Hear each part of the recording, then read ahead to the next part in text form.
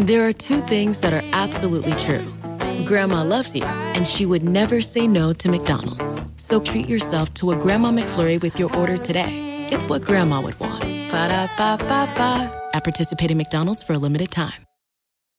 National Outlet Shopping Day is back. Join us June 8th and 9th at Simon Premium Outlets nationwide. Score thousands of can't-miss deals from brands you love all weekend long. They've got up to 65% off every day, and the National Outlet Shopping Day deals are even better. Visit premiumoutlets.com/NOSD to find a premium outlet near you. That's premiumoutlets.com/NOSD.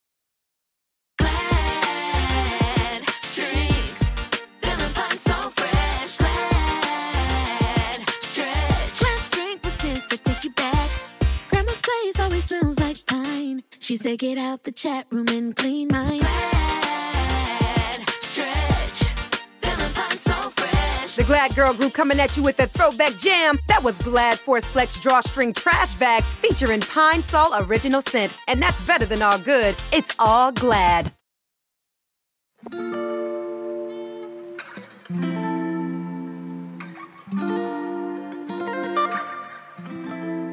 Hello and welcome to Reimagining Love. I'm Dr. Alexandra Solomon. Relationships have the power to wound us and the power to heal us. As a clinical psychologist, author, and professor at Northwestern University, I've devoted my life to studying intimate partnerships and family dynamics. On Reimagining Love, I'm here to translate complex clinical topics into tools and takeaways that you can use in your relationships today. If you're ready to develop relational self-awareness and create vibrant and loving relationships with the people who matter most to you, you've come to the right place. I'm so glad that you're here.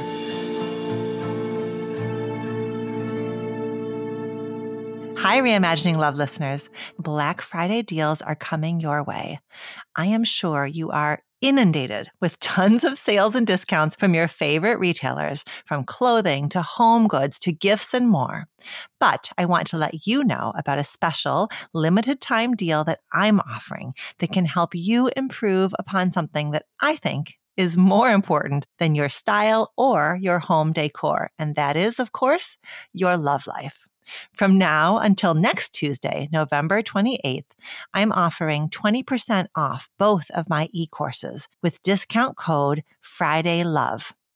You can apply this code to my Hallmark course, Intimate Relationships 101, which will help you learn how to build the strongest foundation for a thriving intimate relationship, relational self-awareness. This course will help you understand your relationship patterns and what's behind them, and give you the tools you need to communicate with clarity and curiosity, whether you are single, dating, or in a long-term relationship. Or you can use the code FRIDAYLOVE toward my course, Can I Trust You Again? Rebuilding After Betrayal or Deceit. This course will help you learn about the dynamics of betrayal, how to discern whether recovery is possible, and what a relational model of healing looks like. To explore these courses and make your selection, visit courses.dralexandrasolomon.com. Again, that's 20% off, and the discount code is FRIDAYLOVE. And it's only valid from now until November 28th. So I hope you will take advantage of this rare opportunity. Happy learning and loving.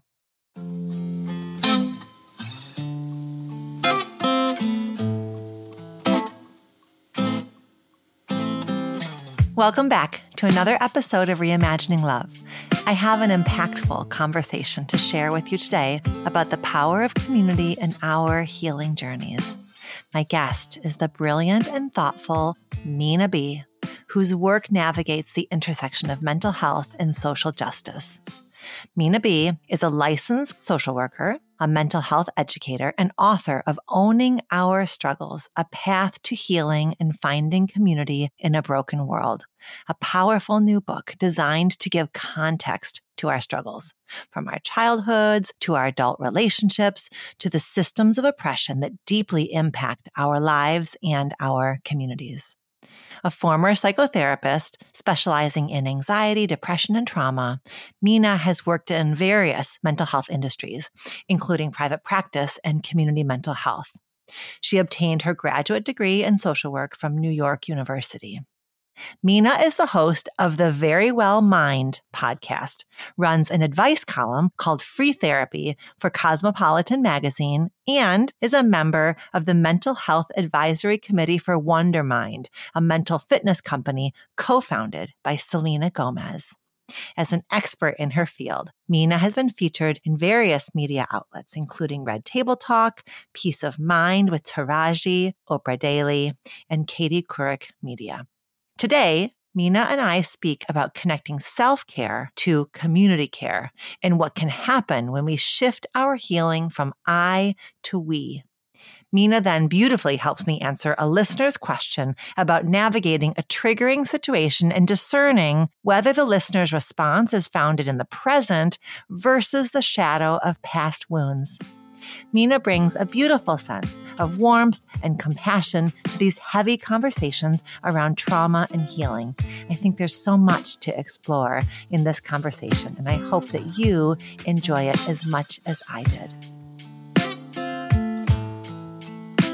Hi, Minaa. Thank you so much for joining me today. Hi, Alexandra. Of course. Thank you for having me. We were just reminiscing that we've only met once face-to-face, and that was at our mutual friend Vienna Farron's book launch party back in February. So it's nice to see you again. Same. And I'm so excited to dig into your incredible new book. Before we started, I was telling you how incredibly impressed I am with what you've created here in your debut book, your first, but I'm really quite sure it's not going to be your last. No. But before we do that, I would love to ask you the relational self-awareness question that I ask all of our guest experts. Are you ready for it? Yes. Okay. So, Minaa, I would love for you to talk a little bit about a growing edge that you're currently working on in one of your important relationships and what it has been teaching you these days. A loaded question. I think it is patience with allowing people to give me what they're equipped to give me. And I'm feeling that in certain friendship dynamics, even in certain family dynamics as well, where these are people I love and people I care for, but I do recognize that as I grow, I'm finding that there are needs that they just cannot meet. And it is requiring me to fill my cup in my own ways, but to also just be patient and also to honor the spaces that people are in and not making a judgment about it, but also honoring that you are in a space where you can be grieving. And that is where I am, but I'm also just learning to be patient with myself and learning to be patient with others, rooted in the belief that I know these are people who love me, but at the end of the day, they just may not be able to give me what I'm looking for. Oof. I mean, you're taking us right into, I think, one of the kind of difficulties of this healing work that we don't talk quite enough about, which is that as you embark on your own healing journey, it holds up your relationships in a new light. And so you're talking about this way in which not everybody is going to embark on a healing journey. And you have people in your life that you love, that you know love you, that aren't doing this work in the way that you have done it, in the way that you do it, in the way that you write about for others, and that your growing edge is how do you practice patience with what people are able to give you. Not what you wish they could give you or what you want, or if you just squint your eyes and tilt your head, they maybe could give you, but what they are actually able to give you. Exactly. And sitting in the reality of that, what they are actually able to give me and not getting frustrated with it, but honoring that it brings up emotions on my end and giving myself permission to say, it's okay for you to be upset. It's okay for you to feel disappointed. It's okay for you to have all of these difficult, complex emotions while also holding space for knowing that these are people who are giving you what they can. And and instead instead of minimizing it and instead of criticizing it or judging it or going to the extreme of I'm going to end this friendship or relationship, right? Like, it's just honoring that this is a hard space to be in, and also honoring that it now requires me to shift in how I build connections, instead of, because no one person can be everything to you, and I'm not asking of everything from these particular people in my life. But because there is this closeness, sometimes you want the people who you love so dearly and who you are so well connected with to just know how to show up for you and have all the tools, right? But I'm just in a season where I'm realizing that that's not the case. And I'm being patient with that. I'm being loving with that. And I'm also focusing on their strengths. I'm not just focusing on where I think they're lacking. I'm focusing on what they are able to give me. And that is how I can be at ease with these relationships as well, because there's so much care, there's so much love, there's so much nurture, even when I know that there's another domain in life where I'm not getting my needs met. What I love about that is that you're not abandoning yourself in it. You are saying, like, I'm allowed to feel disappointed and hurt, and you're not acting as if you have everything that you want from this person. And you are at the very same time, like, sort of grading them on a curve, right? You are grading them according to what their current capacity is. What do you find, what opens up for you in the space between yourself and that person when you're able to practice that patience and grace? Like, what do you get from the relationship then when you let go of the wish that it could be different? I get so much because, like I said, it allows me to focus on their strengths. It allows me to focus on the areas where they actually can show up for me. And it makes me realize that's also important. I appreciate the acts of service, and I appreciate the ways that they are able to pour into me. And when I let go of these expectations, and when I honor that this is just the space and the season that we're in, and this is what my truth is when it comes to not feeling like particular needs are being met, it's making room for me to be loved in a different way. Yeah. Yeah. And I think that feels good still, despite, again, I believe in the power of and. It's not an either or thing. It's I feel loved and cared for, and I want more. But I'm recognizing that maybe the more that I want can't come from this person, because I can't force people to have particular tools, right? I can't force them to do healing work. I can't force them to be the thing that I want them to be. And I've engaged in that radical acceptance already. And I've made peace with knowing that these are people who are not being stingy. These are people who are not trying to withhold from me. These are literally people who are just giving me what they're giving themselves, And so it's not like they're saying, I want to deprive you, Minaa, but I'm going to give myself everything in the world. It's like, girl, this is what I'm giving myself. So of course I'm going to give it to you. And I think because I'm able to recognize that also, it brings a lot of peace in the relationship. Oh, I can imagine. I was just thinking about how when you're the one who, like, that awareness that you are a disappointment to somebody else, right? Like, I know that I'm not giving Minaa what she wants. Like, that feeling like you are a disappointment to somebody who matters to you is it's a really painful feeling. And so what you're saying is that you're releasing them from that fear or that sense of being a disappointment by focusing on the ways that they are giving and really resisting the urge to slip into hierarchy, which I think can happen when we're in this healing work. Like, I'm farther along on my journey, or I have more than you. I think there are ways that we can get a little, like, sneakily hierarchical in this place. And so I can imagine that your loved ones are liberated from the sense that they are disappointing you, that they're giving you something that actually you have learned how to value. And, the thing that you said too that I think is important for me to unpack is the difference between, like, them being a disappointment and also knowing that this one thing feels disappointing, and I think that I have been able to really let people know that, like, I still love you and I still see all these amazing characteristics in who you are as a person. Because I think too, like when we feel like we're not showing up a particular way in a friendship or even a relationship, we make it this moral failing.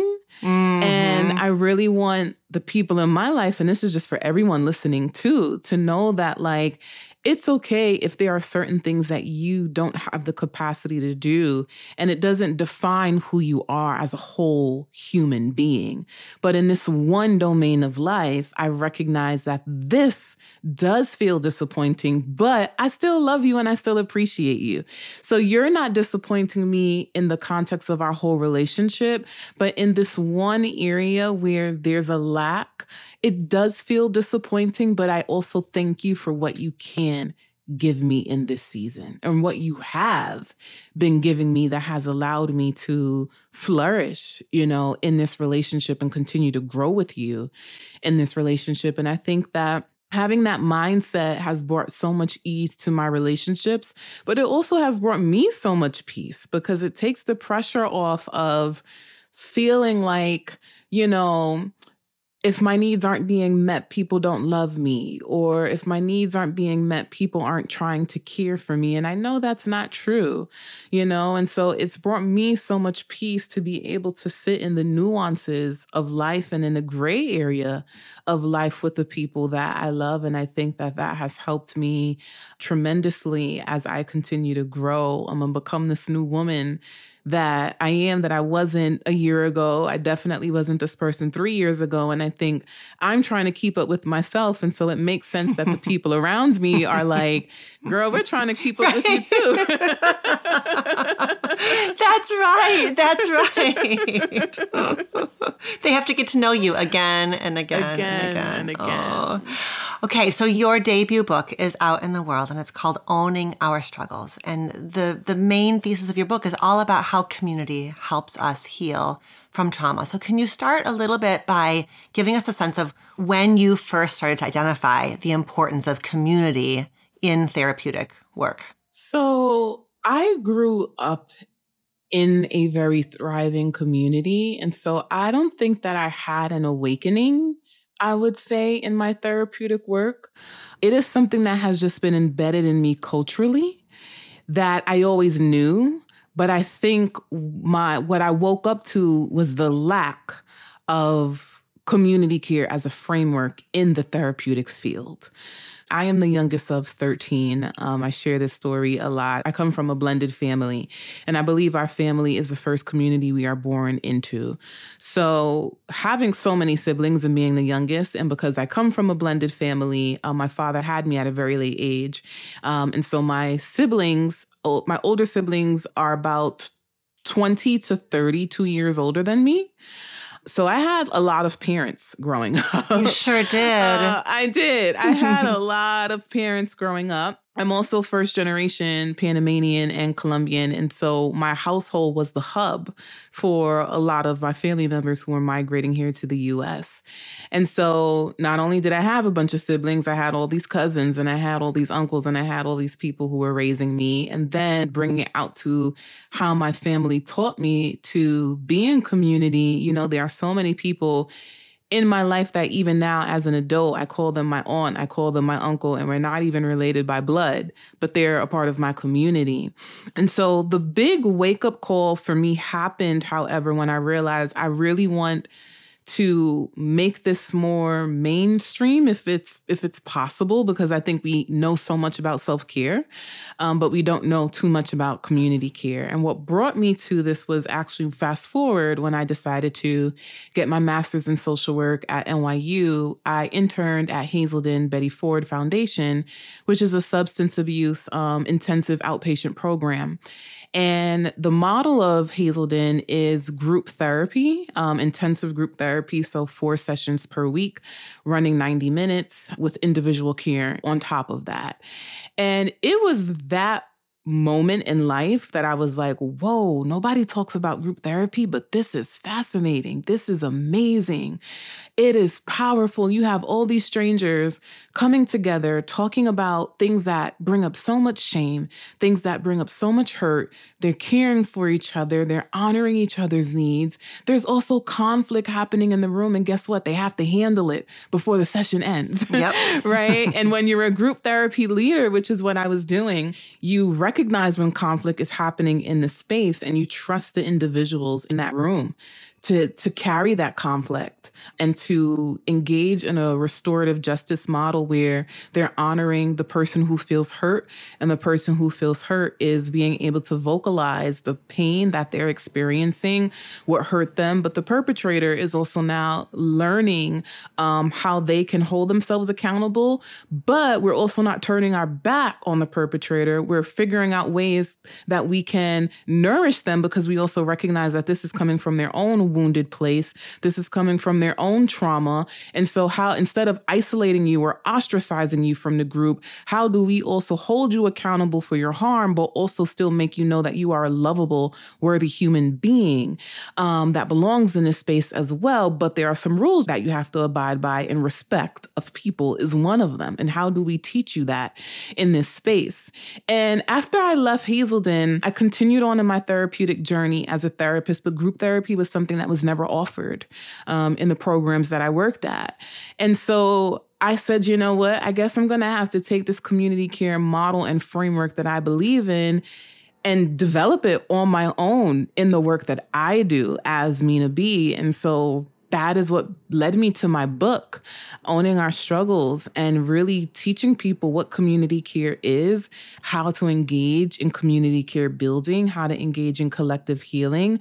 But that is the journey that I went on to get to where I am today, to really focus in on how to teach people the concepts of community care. In your book, you do it so beautifully. You cover so much ground. You take us, it is a self-help book, but you have got the self in context. You've got the self in family context. You've got the self in intimate partnership context, in friendship context, and then in the larger macro systems of oppression. So you really guide us. It is so clear, as you say on the very, very first page of the book, self-care is the bridge to community care. And community care is the bridge to community healing. And that is just like woven throughout the book. Can you tell us a little bit more about how you think about self-care as the bridge to community care, and then community care as the bridge to community healing? Yes. So that self-care piece really focuses on the work that we're doing on ourselves.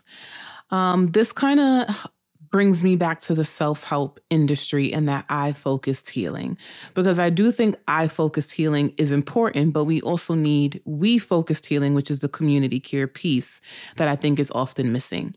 The I-focused healing is really learning to be introspective and recognize your trauma. Recognize your pain, literally do the work of reflecting on your experiences in life and trying to process how it shapes your beliefs, how it shapes your values. Because at the end of the day, we are born into a pre-existing world that as soon as we come earthside, we have our family projecting their values on us. We have society projecting its values on us. And it can be really hard to navigate, who am I as a person? And then when you throw in trauma, especially if it is chronic and complex PTSD, where you have experienced multiple forms of trauma and abuse, and it has been ongoing, and it literally shaped your whole identity. It shaped your development. It shaped who you are. It's literally shaping your brain. It can be really hard now to be an adult and move through the world feeling safe or knowing how to engage in safety, how to make others feel safe and know what you need to feel safe. So we do need to do that I work to understand and explore, who am I? What makes me happy? What makes me mad? Where do I need boundaries in life? What are the things that I experienced that has left a marker on me? And I can heal that wound, but I might realize that wound still has a scar. And I'm not going to forget my past, because we can't erase our history, but we can do the work of figuring out how to transform our future when we engage in healing tools. So that is the self-care piece. Now, the reason why bridging that to community community care is important is because we're not doing this healing work to exist in a vacuum. We're doing this healing work so that we can learn how to integrate into a community and build supportive networks of people and safe relationships, because we are biologically wired to be in community with other people. And so this is what it looks like to take that I-centered work and bridge it to the we-centered work. And the reason why this is so important is because often that I-centered work looks like me going to therapy. I'm complaining about my parents, or I'm complaining about my mom, or my partner pissed me off, or my colleague did this to me. And so it's a safe space for you to really just share the parts of you that are hurting and investigate the ways people have hurt you. But I think what's often missing from the self-help industry, the books that we read, and sometimes even in a therapeutic relationship, is recognizing that traumatized bodies have the potential to traumatize other bodies. And so as you sit there and you complain, and you really not even just complain, but you talk about this deep pain and these wounds that you've experienced and the things that you've suffered from, sometimes you might neglect the things that you've done to other people, the ways you may have harmed other people when you were in a traumatized state, the ways that you might also be the problem, the ways that you might be causing others harm because of your inability to know safety. So therefore, you don't even know how to make other people feel safe. Right. And so that is where the community care piece comes in, because, again, we're not healing so that we can isolate ourselves from the world. We're healing so that we can integrate into the world and build those healthy, supportive systems that we want to exist in and actually need to exist in. And so that is what it looks like for us to bridge self-care to community care. Now, the community care piece, bridging that to community healing, just literally looks like collective healing, and recognizing that the reason why the world feels so broken is because of the contributions that people have made to this world for it to be broken. And recognizing that there is a greater system happening around us, but people also play a role in systems, right? We have government, we have legislative officials, we have all of these people, and we have these terms, but guess who sits behind those terms? People. Human beings. Right? This is why we vote for people, right? We're voting for a president who is a person, right? We're voting for mayors who are people, right? And so community healing is now you being able to say, I've done this I-centered work, because I've been able to reflect on my childhood trauma. I've been able to reflect on my painful experiences that leads me to being an anxious person, or leads me to having some narcissistic tendencies, or leads me to just being someone who's afraid or someone who's anxious. And now I'm bridging that to community care, where I'm figuring out, how do I now do all this work to heal for me, and not just for me, but for the people I want to be in community with, my family, my friends, and the strangers that I have yet to meet, who will one day maybe be more than a stranger. They might be a friend. They might be a romantic partner at some point, right? And then we ask ourselves, what is my contribution to the greater world around me? How can I play a role in uplifting people? How can I play a role in uplifting society? And by doing so, that is what it looks like to engage in collective healing, where I'm holding myself accountable. I'm doing this healing work. I'm managing and healing from my trauma, but I'm also being a community advocate, where I'm making sure that I am not contributing to someone else's trauma. Beautiful. Beautiful. So well said. There are two things that are absolutely true. Grandma loves you, and she would never say no to McDonald's. So treat yourself to a Grandma McFlurry with your order today. It's what Grandma would want. Ba-da-ba-ba-ba. At participating McDonald's for a limited time. National Outlet Shopping Day is back. Join us June 8th and 9th at Simon Premium Outlets nationwide. Score thousands of can't-miss deals from brands you love all weekend long. They've got up to 65% off every day, and the National Outlet Shopping Day deals are even better. Visit premiumoutlets.com/NOSD to find a premium outlet near you. That's premiumoutlets.com/NOSD. Glad shrink, feeling fine, so fresh. Glad stretch, Glad drink with scents that take you back. Grandma's place always smells like pine. She said, get out the chat room and clean mine. Glad stretch, feeling fine, so fresh. The Glad Girl Group coming at you with a throwback jam. That was Glad Force Flex Drawstring Trash Bags featuring Pine Sol Original Scent. And that's better than all good. It's all Glad. You know, right in the beginning of the book, when you're first kind of inviting the reader in and kind of preparing them for the journey you're about to take us on, you do something that I found to be so elegant and so subversive. And you know that your reader is picking this book up for themselves, right? I'm going to heal me and I want to feel more whole. But you tell your reader right up front that even as you read for yourself, you are reading for your community. So I want to read you what you wrote. May I please? I'm going to read you to you, Minaa. Okay. Here's what you said.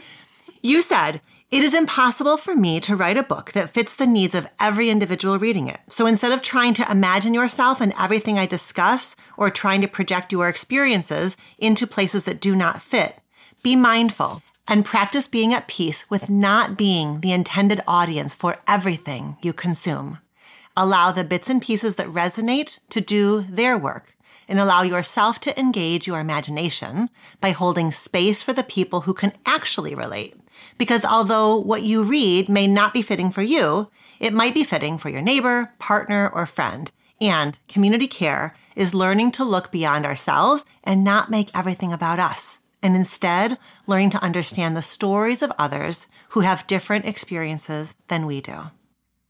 I mean, why was it so important for you to just give your reader that bit before you've even taken them into inner child and family of origin? Tell us about that little lesson that you wanted to give your reader right up top.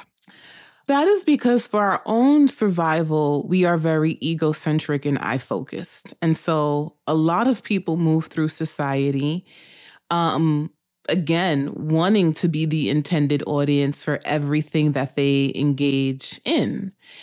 And I think that because community care is not a framework many people are used to reading, especially in the self-help sector.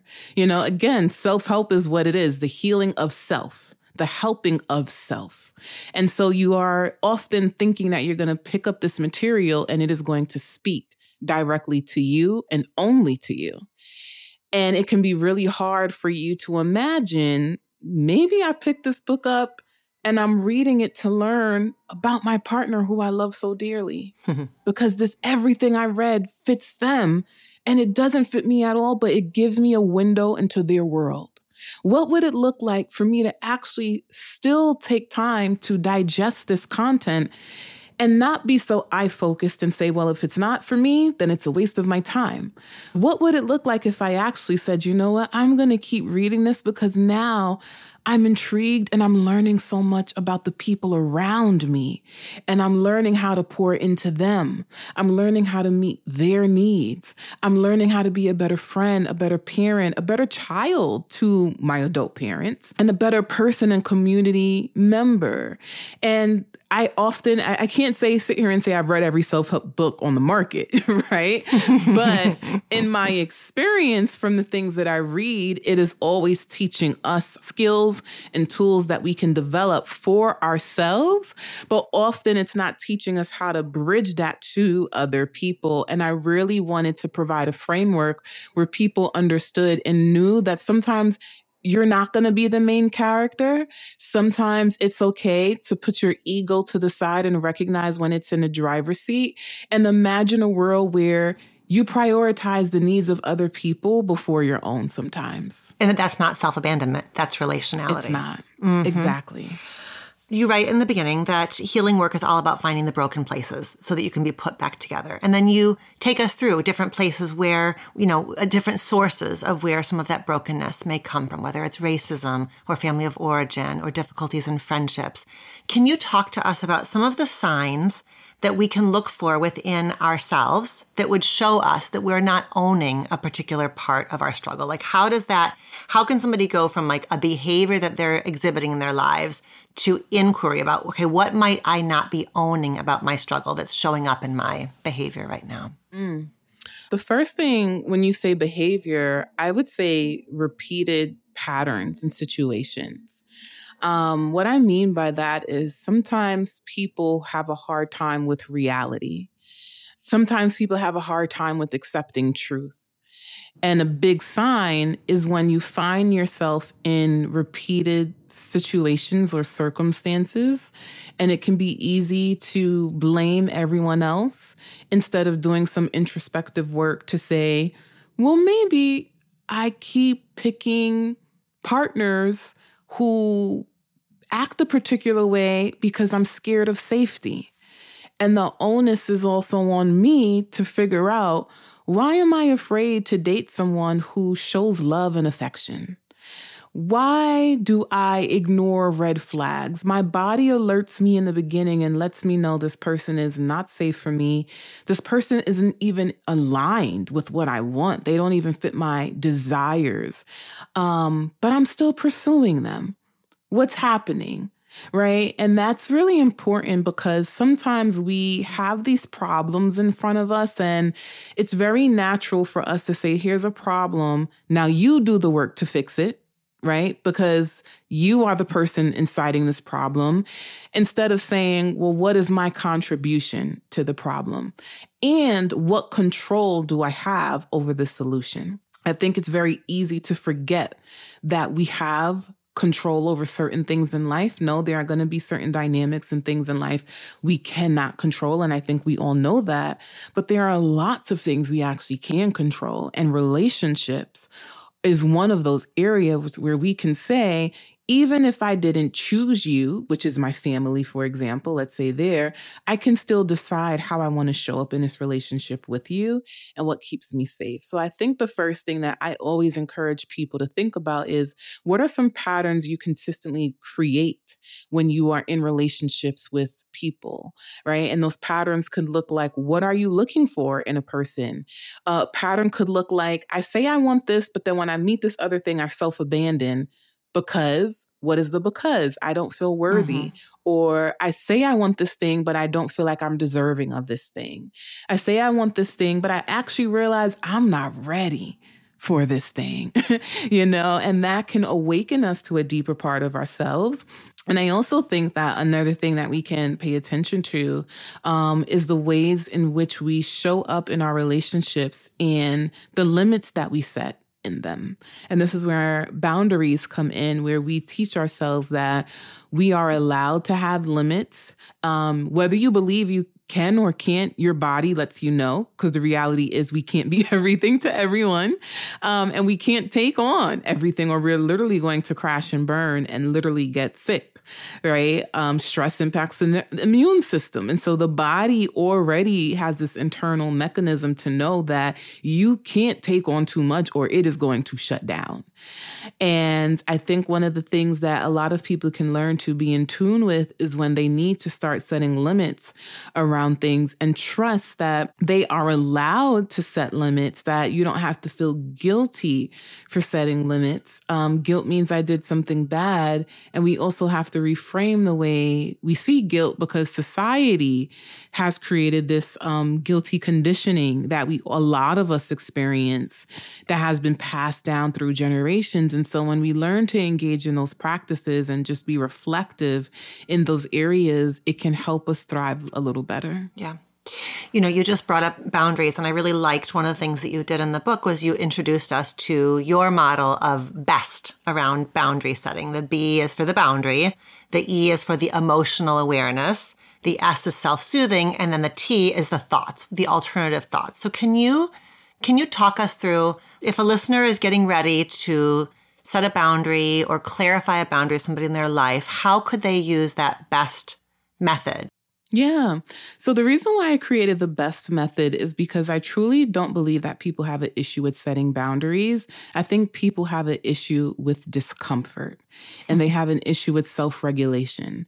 When you feel fear, so you allow yourself to engage in emotional reasoning, which means if I feel afraid, then I'm not supposed to do this thing because it is going to be scary, then you're not going to do the thing.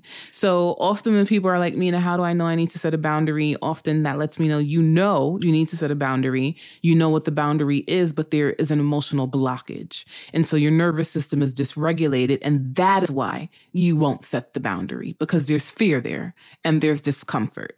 So we don't need any more scripts. We don't need the language. What we need is, I have to learn how to manage the discomfort that is running through my body. That is what I need. And when I learn to manage the discomfort, I will be able to say my boundary in any language, in any particular way. I don't need your script. I don't need your script. I already know I could say no 15 times. I could say it as many different ways as possible because I feel brave enough now to say it. And so that is why I created the BEST method, because that process really helps us regulate our nervous system. So that is why the B part starts off with what is the boundary? As you can see, it's straightforward. I don't say, here are some scripts or here are things. My question to the reader is, what is the boundary? What do you want for yourself? Because you already know what you want for yourself. Now let's jump into the hard part, which is now let's talk about your feelings. Let's talk about the emotions that's attached to this boundary, because that is the thing that's getting in the way of you setting it. You might say my emotional awareness is I'm really afraid that if I set this boundary with this particular person, they're going to yell at me or they're going to scream at me. Why do you think that? Because that's what they've done in the past. If I set this emotional boundary, I'm scared that it's going to alter my friendship or my relationship because it's a new boundary. And what if they don't like it? I'm scared that if I set this boundary, other people are going to be sad or disappointed or uncomfortable. And I don't know how to sit now with their discomfort. You see how discomfort is always at the root of the boundary problem, right? And so now we are doing the work of recognizing the emotional barrier and blockage that is in the way. So the next thing that we have to work on is, what are the things that you need to do to self-soothe and teach your nervous system that you are safe enough, that things are safe enough to set this boundary? You have an emotional awareness already of the things that are coming up for you, which is why you haven't set the boundary. Now we need to move to action. The action is the self-soothing techniques that I need to engage in that might help manage the discomfort. So that is where a big part of these tools come in. So the self-soothing could look like, you know what? I need to engage in audio journaling, which is a practice that I share in the book. The reason why audio journaling can be really helpful compared to traditional writing journaling is because I find that when we can hear ourselves speaking out loud, we can listen to the discrepancies in our thinking. And so I am someone who, one, I practice what I preach. I talk to myself all the time, y'all. I do it all the time, okay? And this is where audio journaling came from, and I started sharing it with my clients, and they loved it. And they were like, Minaa, this has been so refreshing for me because, one, journaling, I find myself like dumping out these problems, but I'm not taking the time to really reflect on what I wrote, where if I hear myself speaking, I kind of have to hear it and process it at the same time because I'm hearing these discrepancies come out my mouth the same way if a friend called me and said, hey, this happened at work today. Can you believe it? I might be like, girl, I think that you might be reacting to this situation in a way that, is not appropriate, or maybe it's harmful, or maybe, they're calling us for some sort of advice or guidance, and we're picking up things in the way they're thinking about a situation, and we're now equipped to hold space for them because we're hearing these discrepancies. And so when we're talking out loud, we can hear our own discrepancies and say, you know what, that actually didn't make sense. Or as I'm hearing myself say, this person might lash out on me. And as I say that, I might say, but wait, did they ever lash out on you? Where is this coming from? And so that is why that is an important technique. Another self-soothing technique could look like, okay, I want to set this boundary. What are some self-regulation practices that I might need to verbalize the boundary? So maybe I need to learn how to engage in some deep breathing. And this is where the meditation piece comes in. More of that breathwork piece. I am a big fan of breath work because when I tell you it has helped to shift rage and anger out of my body into the universe. And this is why I truly believe that the same body we hurt in is the same body that we heal in. The body is hardwired with tools and mechanisms to keep us safe. The same way it is hardwired with tools and mechanisms that go off when it feels like the body is unsafe. So we have to learn to tap into the tools and mechanisms to say, hey, let's shut off the switch. We are safe right now. And the best way to do that sometimes is to focus on our breath, because we may not be in situations where we have a stress ball, or we're not going to talk out loud, maybe when we're in the middle of a meeting, right? And so focusing on your breath allows you to move that internal pent up energy out of the body so that you can feel more at ease to now tell yourself that I am safe enough to say what I need to say, right? That's another self-soothing technique. Other things that I encourage people to do is ask yourself, how can I set the boundary, right? And so is this a boundary that I can send a text? Or is this a boundary where I need to pick up the phone and verbalize this thing to the person? When it comes to sending a text, I love this now in the era that we're living in, because we have AI, we have tools like Grammarly, and now you can literally just go into the system and say, please write up a professional and decent, gracious way of saying you can't spend the night at my house during the holidays. I don't have the room for you, right? Help me to say it in the most, gracious way possible. And so that is where the S piece comes in. So now you're telling yourself, okay, I have the emotional awareness. Now I can self-soothe. And the T part is also important. That's your thought process. What are the thoughts that are also arising for you? And so when you're paying attention to your thoughts, you can start to ask yourself what is rational and what is irrational. It's rational for you to say this person might start screaming because they always scream. And so since that's rational, you might also say my self-soothing technique is I am going to disengage when they start to scream. Or since I know that's how they handle conflict, they're emotionally immature, I'm not going to call them to set this boundary. I'm just going to maybe text them if that is a particular boundary that is suitable for that style of communication, right? Because there are some times where we need to communicate verbally, but there are times where you say, you know what, I don't want to deal with you screaming, so I'm going to just send you a text. And when you respond, I'm going to just delete it. Yeah. Yeah. And when you respond, I'm going to just put my phone on Do Not Disturb so that I can take a deep breath and go self-soothe before I pick up the phone and have to respond again, versus we're stuck on the phone and I have to hear you yelling and screaming. Or in that moment, my boundary is going to be to self-soothe. I need to let you know I got to hang up. Yeah. And so that T is really helping us understand what are the rational thoughts and irrational thoughts, and the ones that are irrational, how can we challenge them? And the ones that are rational, you can now say, these are the self-soothing techniques that I'm going to put in place for the particular thoughts that I think can come true based off my experiences with this person. Yeah.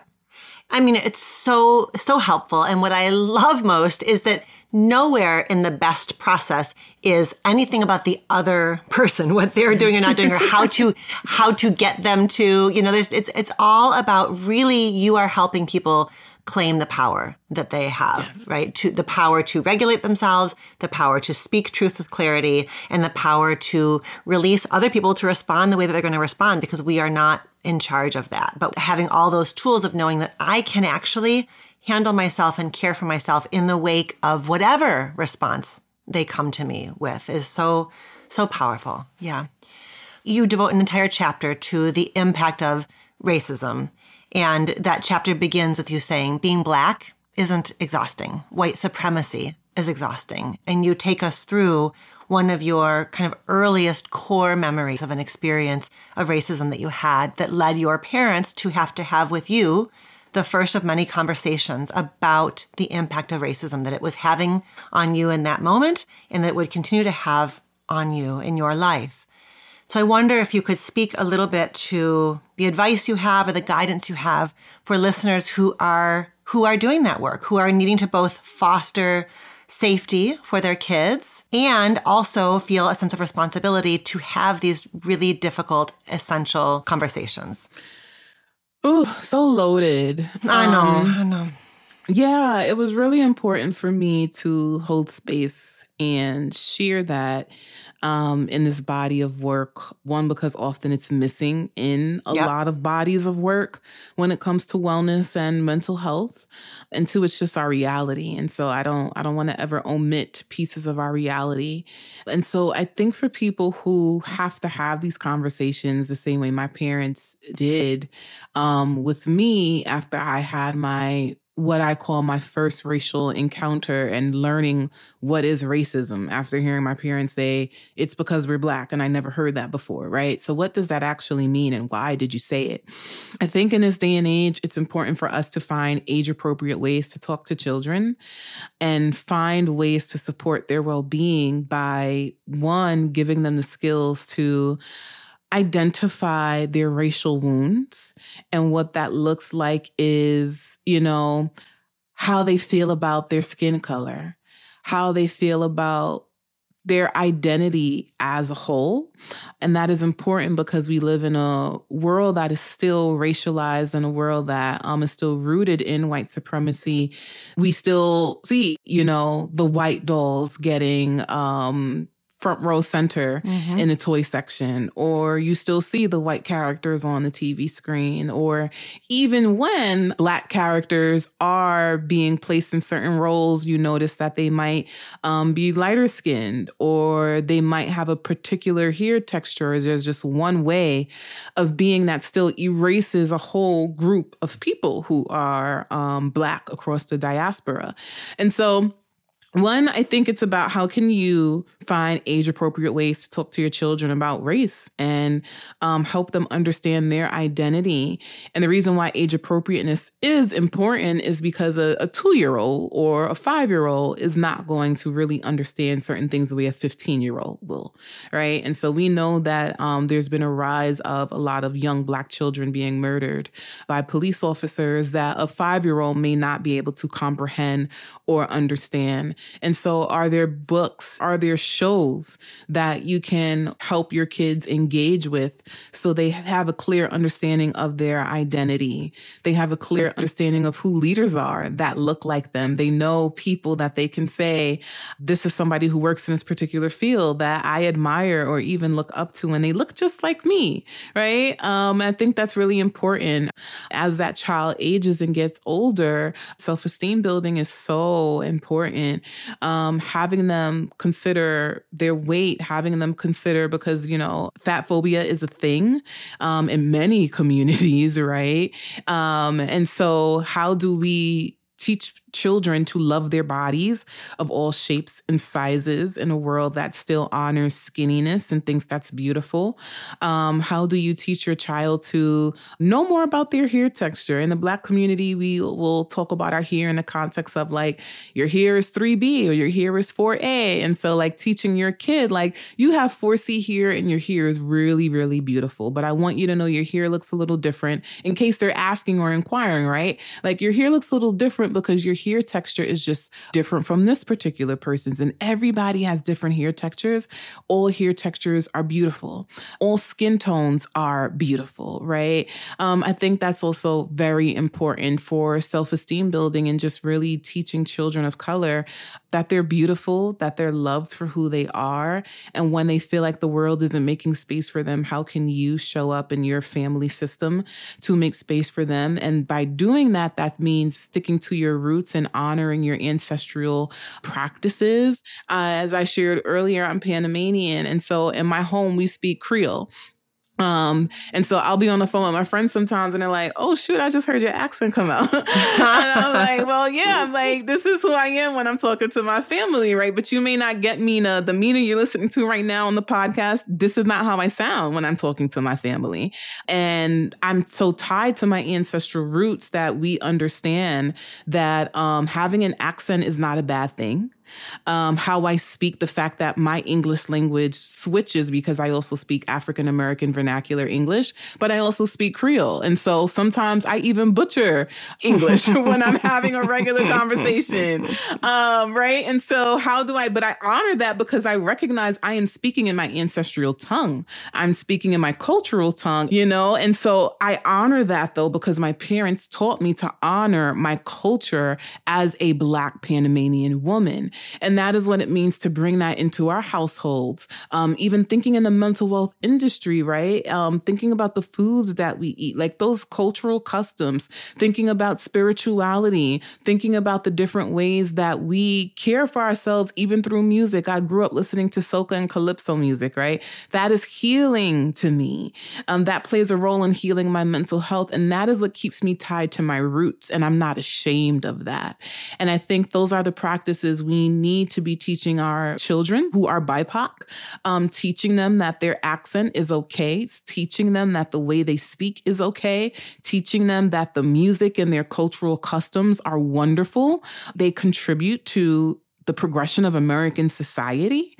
And so how can we learn to love who we are so our children are also loving who they are? And I want to add that as well, because the intergenerational trauma piece can cause this distortion where if you as the parent isn't first loving yourself, and if you as the parent isn't accepting of your accent, if you as the parent is really trying to mold your household into this American white-centered space, then it is going to be difficult for your BIPOC child to move through the world, right? So I also want to add that piece too, because we model for kids. And kids are looking up to us, even when they're teenagers, right? They're looking up to us. They're looking up to the adult figures. And so I also just want to speak to the importance of adults doing that inner work for themselves also.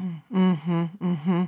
You know, the way that I framed the question to you was about the trauma of your story. And in your answer, you spoke not just about trauma, but about joy and culture and heritage and connection, right? And so I think that in the way that you answered, you are modeling that both those exist alongside, right? The tragedy and the cruelty of white supremacy exists alongside the beauty and richness of Blackness. Like that was embedded in your answer, that those two things need to be held. And I really loved also in your, I think it's so, I mean, you know, our field, you had cited a statistic in the book about how 84% of therapists are white. And so it is not a surprise that the self-help industry has been dominated by white authors. And it's so important in your book is a self-help book, and you seamlessly weave together the healing of the self and the healing of the big picture. And you are clear from the beginning that a white reader is going to take not maybe the same exact bits, but is going to take immense gifts and lessons and healing away from this book as a BIPOC reader will, and that the pieces about racism are as important, if not more important, for your white readers to wrestle with and sit in, not just in terms of decentering their own experience to understand the experiences of people of color, but to understand all of what it means to be white in this culture. And so you also do a really powerful job in the book of toggling between caring for your readers of color and calling forth your white readers as well. So I just want to give you all of the credit in the world for the way that you did that. Thank you. So Minaa, I am going to have to let you go soon, but before I let you go, can we please talk to Kira, who has written us a question from the UK? Yes. Kira uses she, her pronouns, by the way. Kira says, I have a landlady who has harassed me. I'm trying to move, but while I'm still here, I'm trying to manage my reactions. I grew up in an abusive family, and I'm conscious that I don't want to fall back into old trauma patterns. How do you know if your responding is relating to here and now? I don't want to respond like a scared 6-year-old. I am scared that I'm responding like that. As I felt unsafe when I grew up, this is really hard for me. It's hard for me to remind myself that I'm now a 29-year-old woman, that I'm better resourced, and fundamentally, I am safer than I used to be when I was a child living with my abusive family. But this is hard, and it's triggering for me. I do a lot of stuff to ground myself and process things, but I'm scared that I'm not doing enough. I'm probably also putting a lot of pressure on myself. I just want to do a better job than when I was little. Minaa, what would you want to suggest to Kira about her question and her experience? I hold so much space for you, Kira. Yeah. And I also love how it sounds like you are being so gentle with yourself. because that is so hard, but I can tell that you are doing the work of being introspective and being self-aware, and recognizing that this is an area that I need to problem solve in, but I also recognize the barrier, but I also recognize I might be putting a lot of pressure on myself. And so the first thing I want to say to you, Kira, is to engage in a piece of self-trust and knowing that you actually do have the ability to keep yourself safe. I think that is really important because when you are a child, the reality is you are dependent on your caregivers to keep you safe. So when they are not doing that and they're failing there, it can be really hard to maneuver through the world and now trust that, oh, shoot, I'm an adult now. I know how to do this, right? So I want to speak to that because it makes sense that even as a 20-something, you're still struggling with processing it because technically your whole life, you were supposed to have that modeled for you and taught, and you were robbed of that. I want you to now reflect on ways that you might regress when you feel unsafe. Because it's very typical for people who have childhood trauma wounds that we might regress to the age when our trauma started as a way to deal with conflict to keep ourselves safe. So it sounds like there might be some people pleasing here because I hear you saying you're being harassed, but it also sounds like you haven't had the courage to assert yourself and say something. So I wonder if you're trying to keep the peace the way you may have. I wonder if it's possible you were the kid who tried to keep the peace in your home. I also wonder if you struggled with feeling a sense of emotional coercion where you were not allowed to exhibit feelings in the homes. And so you really had to also engage in people pleasing to make sure that you were not yelled at or some people were spanked, right? There are a lot of things that may have happened. And so I want you to be thinking about how your trauma responses from childhood manifest now into adulthood. And that could help you understand, oh, I am acting like my 6-year-old self again. Because when I was 6, I used to run. So now I'm just a conflict avoidant where if there was stuff happening in the home, I ran away from it. I spent the night at a friend's house or I ran into my room and I dissociated. And now I'm doing that as an adult. So I think unpacking that is helpful because I do hear in your question, I want to make sure I'm not being that 6-year-old again. And I think one of the best ways to know that is to ask yourself, well, how did your 6-year-old self respond to conflict and trauma? And how are you responding to it now? And you might notice that there's some parallels here where you're like, oh, actually, I am doing what 6-year-old me did. There are a few things now to help you move into action. I am a big fan of, as we all know, community care. And so I do think when we're dealing with hard things that sometimes we don't have to put the pressure on ourselves to deal with it alone. First, I ask for you to think about who is in your community. Are there people that the same way you're writing in to say this is an issue I'm dealing with? Are there friends and people that you feel safe with that you can process this with? Because there's nothing like support and emotional safety with the people that we love and know us intrinsically. That is your first community. That is your circle of intimacy. And those are the people who also help us feel empowered. When you call up that close friend who's like, my landlord is harassing me, and they're like, girl, I want you to feel brave enough to say something, right? Sometimes we need, in my culture, we say the person who puts the battery in your back. That is what we say, right? And so I want you to think about who can you call who's going to put the battery in your back to say, you deserve to assert yourself. You deserve to stick up for yourself. You are not being crazy. You are not overreacting, right? We just need a fan base sometimes to remind us of our worth and to remind us that we are in control and that we're not the 6-year-old that we think we might be or that our trauma regresses us into. The next thing is I also want you to do the best method that we talked about in this scenario. So I don't know what the harassment is, but I see that a boundary clearly needs to be made. There is some fear here, so we kind of have an understanding of what the emotions are. But I also want you to think about the self-soothing piece as well as the thoughts that are arising for you. I want you to ask yourself first, to communicate with my landlord, What do I think is the best approach that is going to help me feel safe? Because learning to assert yourself requires baby steps. So do you communicate with your landlord through an email? And I am no legal person, but I will say in this case, I would highly recommend having a paper trail. If you feel like you're being harassed by your landlord, then maybe this is a conversation that is safer to have via email, so that if there were an issue to arise where you had to take legal action, you could print these forms and documents and also state that this person never responded to you.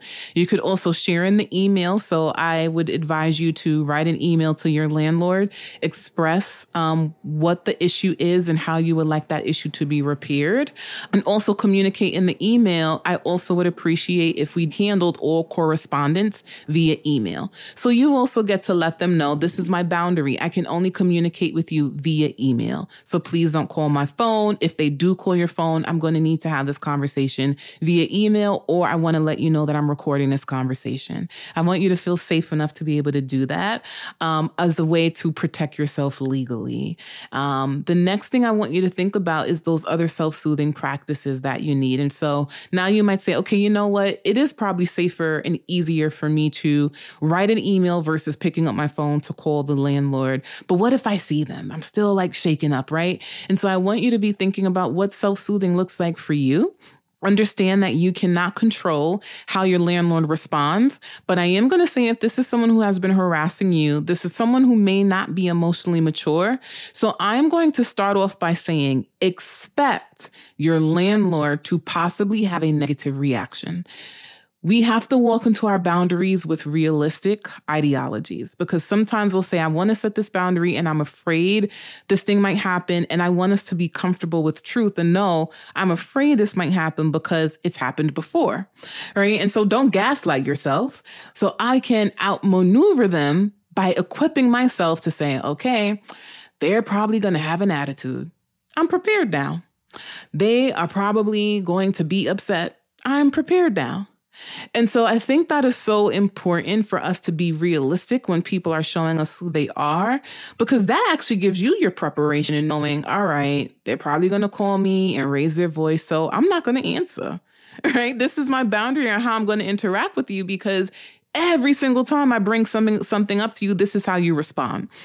And so I want you to know that you do have the power to give yourself what you need. You do have the power to help yourself feel safe.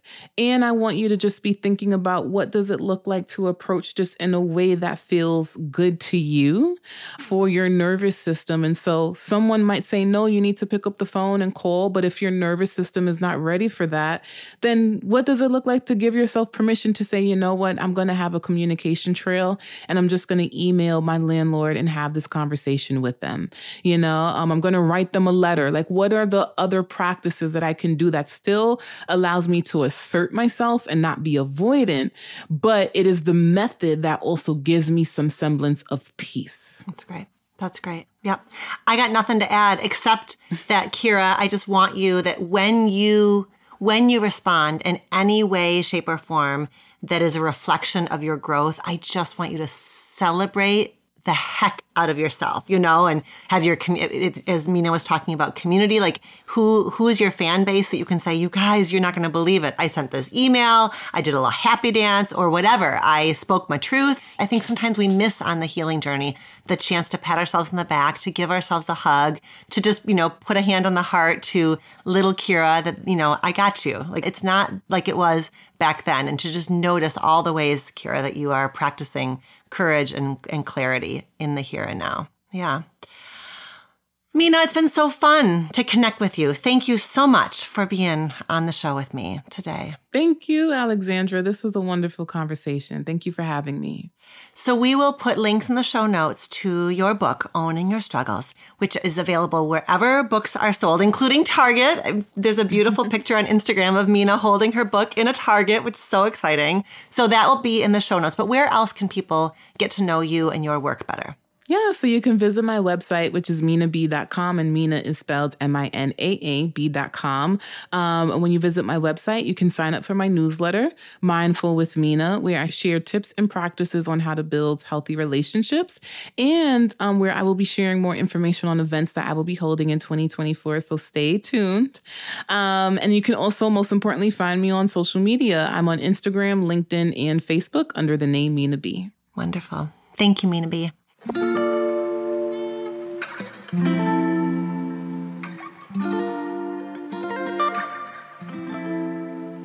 Thank you, Minaa B, for joining me here on Reimagining Love. Thank you also to our brave listener who submitted that moving question. To learn more about Minaa's new book, Owning Our Struggles, check out the show notes for this episode. Until next time, be well. Reimagining Love is produced by Elizabeth Vogt and edited by Emily Reeves. Our theme music was composed by Slade Warnkin. Do you have a relationship question that you want answered on the show? Visit reimagininglove.com to send a written or audio question. Questions can be about intimate partnerships, family relationships, friendships, you name it.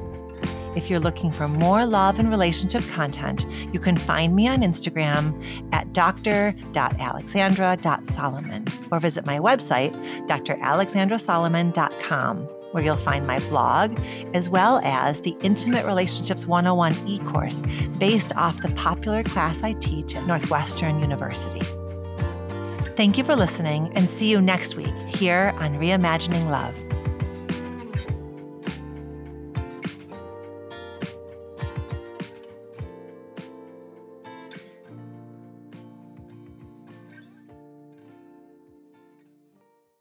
There are two things that are absolutely true. Grandma loves you, and she would never say no to McDonald's. So treat yourself to a Grandma McFlurry with your order today. It's what Grandma would want. Ba-da-ba-ba-ba. At participating McDonald's for a limited time. National Outlet Shopping Day is back. Join us June 8th and 9th at Simon Premium Outlets nationwide. Score thousands of can't-miss deals from brands you love all weekend long. They've got up to 65% off every day, and the National Outlet Shopping Day deals are even better. Visit premiumoutlets.com/NOSD to find a premium outlet near you. That's premiumoutlets.com/NOSD. Glad drink, feeling fine, so fresh. Glad stretch, Glad drink with scents that take you back. Grandma's place always smells like pine. She said, get out the chat room and clean mine. Glad stretch, feeling fine, so fresh. The Glad Girl Group coming at you with a throwback jam. That was Glad Force Flex Drawstring Trash Bags featuring Pine Sol Original Scent. And that's better than all good. It's all Glad.